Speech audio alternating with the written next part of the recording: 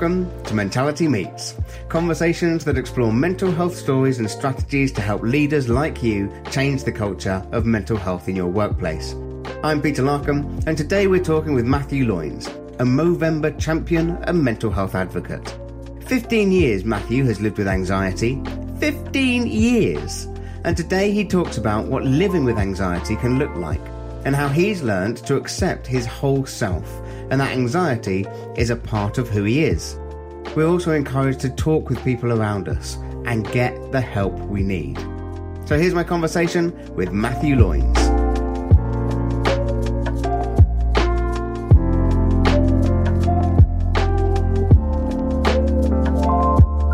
So Matt, I'd like you to just take a moment and introduce yourselves to us for today. So who are you and why are we talking on Mentality Meets? So I'm Matt Loynes.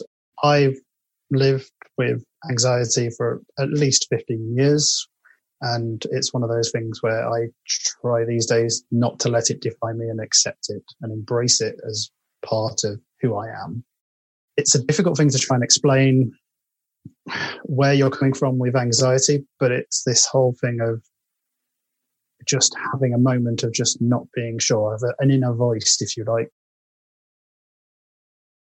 saying you don't want to do this. So if you think about sort of the film Inside Out, and you've got all those little characters inside somebody just shouting, and anxiety is like one of those people that is sort of screaming at the top of its voice going, you can't do that, you're going to cause somebody a injury, somebody's going to die, you're going to kill us, you're going to end up with not. And it's that whole thing of just saying, okay, right, I'm going to listen to you, I'm going to embrace you, and I'm going to sort of say, okay, let's just walk through this and let's go, what's the worst that can happen? You know, it can't be that somebody potentially is going to be killed by what you do.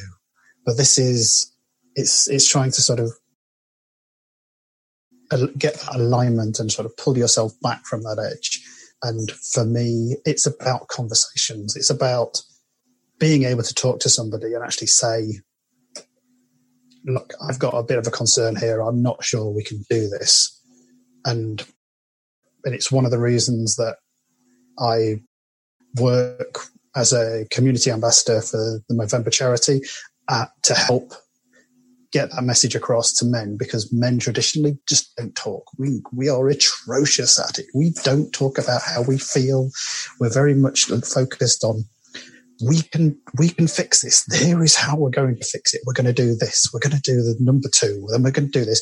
And then it'll all be fixed and everything will be fine. And it's like, your emotions and your anxiety is not like that. It's about trying to embrace. I think it's trying to embrace it as a part of who you are. In essence, kind of what we're talking about there is, if you've not seen the video of Inside Out, can I just encourage you, go and watch it. It's an amazing Pixar animated film. It shows all the different emotions of anger and worry and joy and all these different emotions that are in control of the main character in the film and how they interact with each other.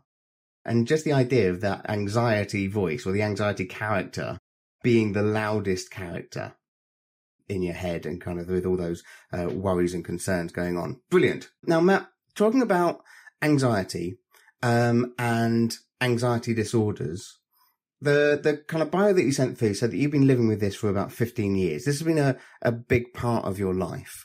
Can you talk us through how what you've experienced isn't just anxiety? Because we all experience anxiety, but this is more, isn't it? Can you just give us a little bit of an insight and understanding as to how and why? Yeah, I mean, anxiety is part of everybody's life. It's that fight or flight situation. It's that point that you go, am I really sure that's a good idea to do that? But for most people, there's a level of sort of control there that you feel that you understand it, you make a assessment of the risks, and then you move on with it. You don't dwell on it. In a lot of cases, for me, the anxiety is something you can dwell on. It can swell within you, and it can just become much larger than the original issue that was there. But that's just the anxiety content. I mean, and it's that thing of you're just constantly going through your head and go, well, and you almost doing like the worst case worst case scenario planning almost. You're going, well, if I do this, this will happen, and then this will happen. And it's like overthinking what you're doing and constantly just going there and almost, in some cases, second guessing what could and would and should happen in your own mind.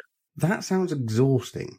Is that not exhausting like the whole time to go through that second guessing, that constant assessment and evaluation? And when we do the training, when I do the mental health training, I say that anxiety becomes an anxiety disorder when it is more severe, when it is lasting longer, and when it begins to interfere with your life. Because when is anxiety, but when does it take over? How does it impact on us? In our pre-chat, you were talking about there kind of being a situation where it kind of kicked off.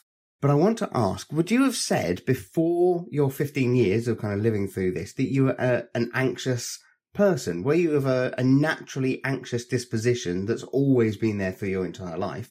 Or was it a click situation, something happened, and then you started to experience the anxiety disorders?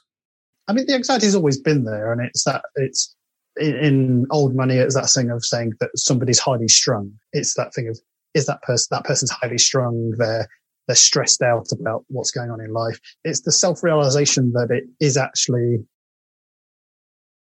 full-blown anxiety, for want of a better term, that you've got it there as an underlying issue. It's that thing of potentially taking things too seriously. So, for example, when my father went away when I was 7, he basically said to me, right, I'm going away for 3 months. You're the man of the house. I took it seriously.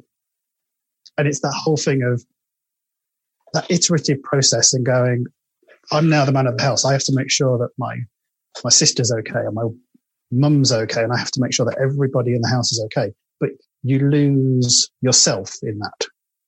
And I didn't see it as anxiety at the time, but that level of seriousness and responsibility drives a level of anxiety that you just becomes your norm. So what for you kind of got it to a place where you began to become aware that it was taking over? So the anxiety was becoming more of a problem for you. Was there, just kind of talk us through that. Yeah. I mean, the trigger for me, when I look back at it now, was my dad's diagnosis with cancer. And again, it was that whole thing of almost leading back to my childhood of going, I'm going to take care of my parents. You know, they've spent years growing me and feeding me and making sure I'm educated. So this is my opportunity to look after them and make sure that they are okay and they don't have to worry about it, so that my father could focus on getting better. But again, it's that sort of triggered it, but I didn't really notice it for sort of 2 or 3 years. It was a gradual change, and I sort of stepped away from everybody in my life and just focused on work. So I became focused on what I had to do in that moment to make best use and best time of what I had available. Now, my dad's perfectly okay. Well, he's okay. So from my point of view, it was well worthwhile, but it did trigger sort of an escalation for me of anxiety and anxiety triggers.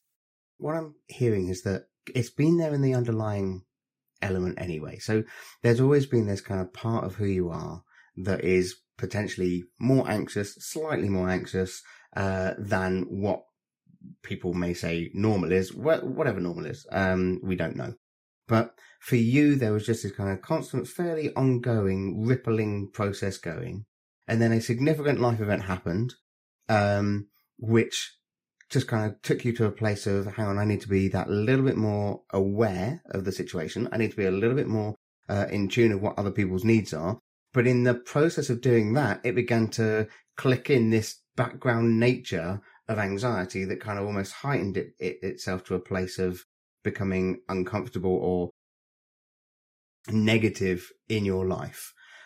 So with that kind of kicking off, what helped?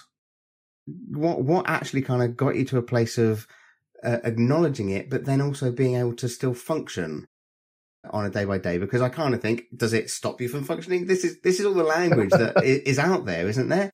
It's like, oh, if you've got an anxiety disorder, then you can't be well, and therefore you can only have bad days. And I just want to begin to explore this with you as somebody who's experienced it firsthand. You're right. Anxiety will give you bad days, but it's very nature. Life is a river. It ebbs and flows. It changes over time. Your perception changes of where you're heading. But for me, it was having a conversation. It was as simple as you and I talking. In my case, it was a friend who just sort of noticed something was going on and pulled me out of it. And this is one of the critical things in what I'm doing now is when with some of the COVID content, there's been sort of studies saying that 84% of men find it helpful to talk through problems. And for me, I'm one of those 84% of men. I found it helpful to talk through the issues I was having at the time. I found it helpful to have somebody there that was just there, wasn't judging me, was just there to listen, go out, have a laugh, start reintegrating into the world. But again, it's that thing of, as men, as I've said before, we're not really very good at doing this. The research I've seen basically says that like 45% of men have had nobody ask them how they're coping during the COVID lockdown. And it's that whole thing of, 84% of us want to talk, but 45% of us have had nobody ask us how we're doing. And that happens all the time. It's not just COVID, but COVID has, I don't know what it is. COVID has sort of exacerbated that issue.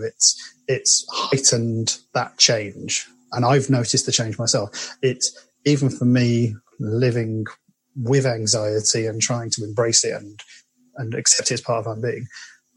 There has been sort of a heightened level of anxiety because you have so many different things happening in your life. It's that communication point that's really important. I think all of us can say that our world shifted 8 months ago. I think all of us can acknowledge that in that process through March, April, possibly even into May, our levels of anxiety increased. Our sense of worry increased, our sense of doubt increased, our sense of fear increased, uncertainty increased. And I don't think you're alone in that. And what I think is really important is that acknowledgement that we all experience anxiety. It is a normal, natural, useful, helpful, healthy experience to have. But it's also being aware of when it begins to shut you down from the person that you would class as the normal you. And I think kind of what you just said is about a friend noticing.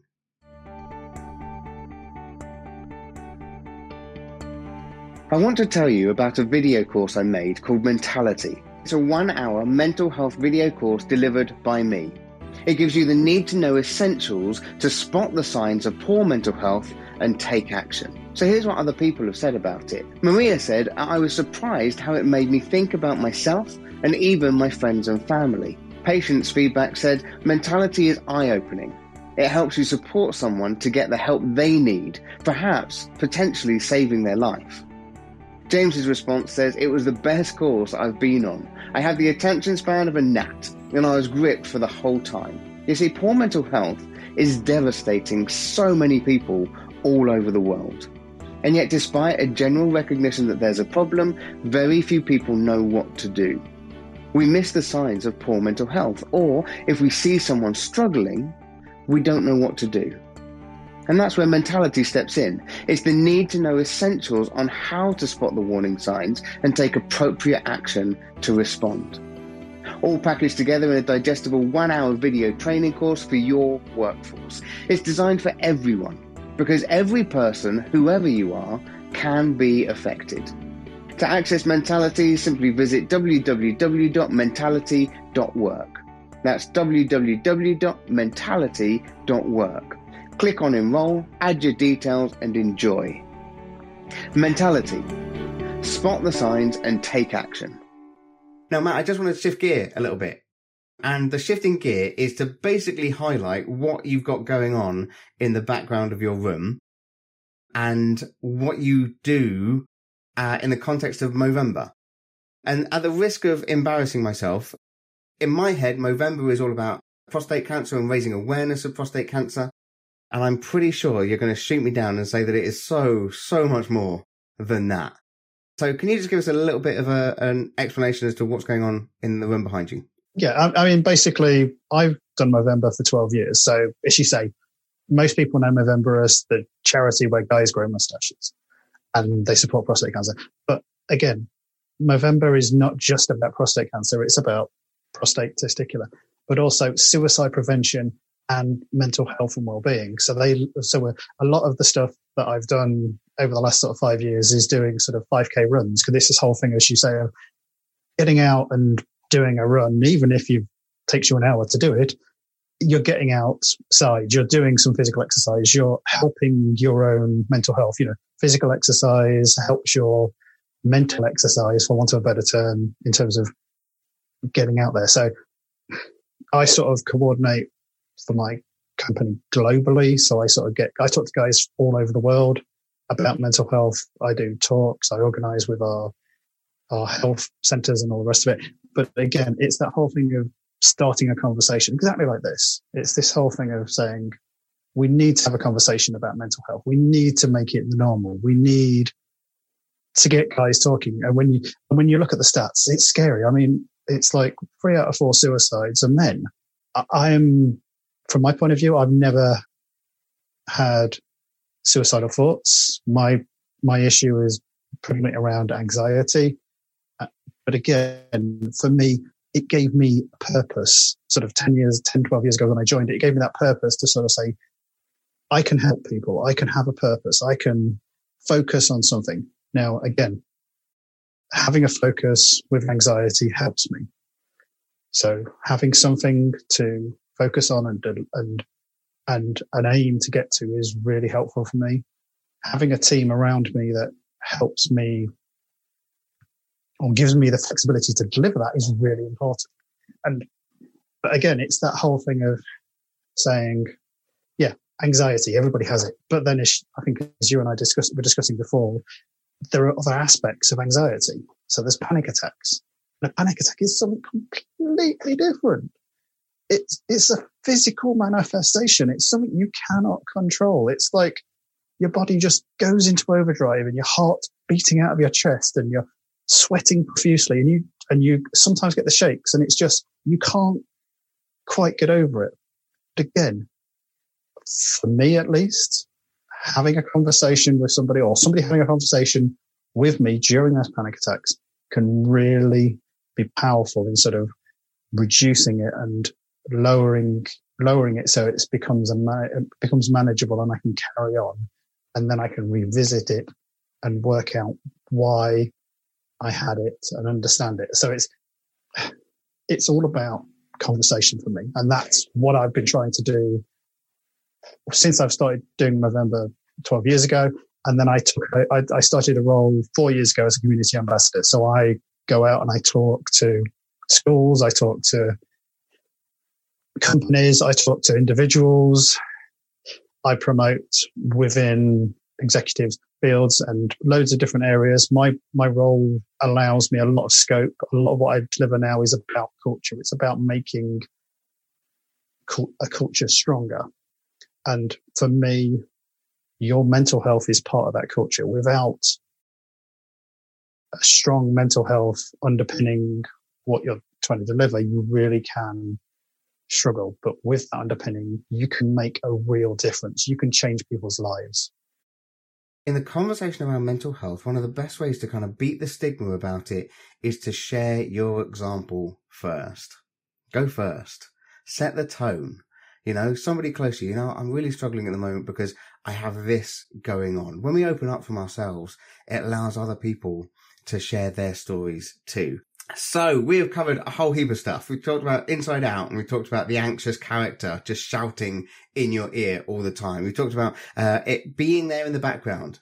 Just this part of your persona, of the anxiety side of things, which is just there and has been there the whole time. And it isn't something that has overtaken you. It is something that is a part of you. And one of the phrases that you used in the pre-chat, Matt, was about embracing your anxiety. Acknowledging that actually this is a part of who you are. It's not something to be afraid of, ashamed of, or scared of, but it is something to understand, to embrace, and to love. Love that. And in the context of all of this, Matt, as we walk away from this Mentality Meets today, what is the one thing or two things that you really want our audience to remember and to take away from this session? From my point of view, it is exactly that, Peter. It's about embracing your anxiety, take it on as being part of you. Don't be ashamed of it, have that conversation, talk it out. It's that whole thing of, I think there's a quote out there about your mind is a galaxy, it's full of darkness, but you have to travel through the darkness to reach the stars, to find that light. And it's trying to hold on to that all the time and say, I can see the star in the distance. That's where I want to be. It's having a focus of goal, a focus of purpose to try and make that journey, if you like, through your life or through that galaxy of your mind. And that was Matt. Would you feel happy embracing your anxiety? Now, we've got to remember our mental health is a part of who we are. Don't be afraid of it, and don't be ashamed of it. But we do need to learn to love it. So next week, we're talking with Lauren Silver, who wants us to celebrate the power and joy of rage. We'll ask the questions, what triggers our anger, and what a healthy relationship with rage can look like. Please also remember, leave us a review on the podcast, as it really helps us get the word out. And thanks again for listening to Mentality Meets, conversations that explore mental health stories and strategies to help leaders like you change the culture of mental health in your workplace.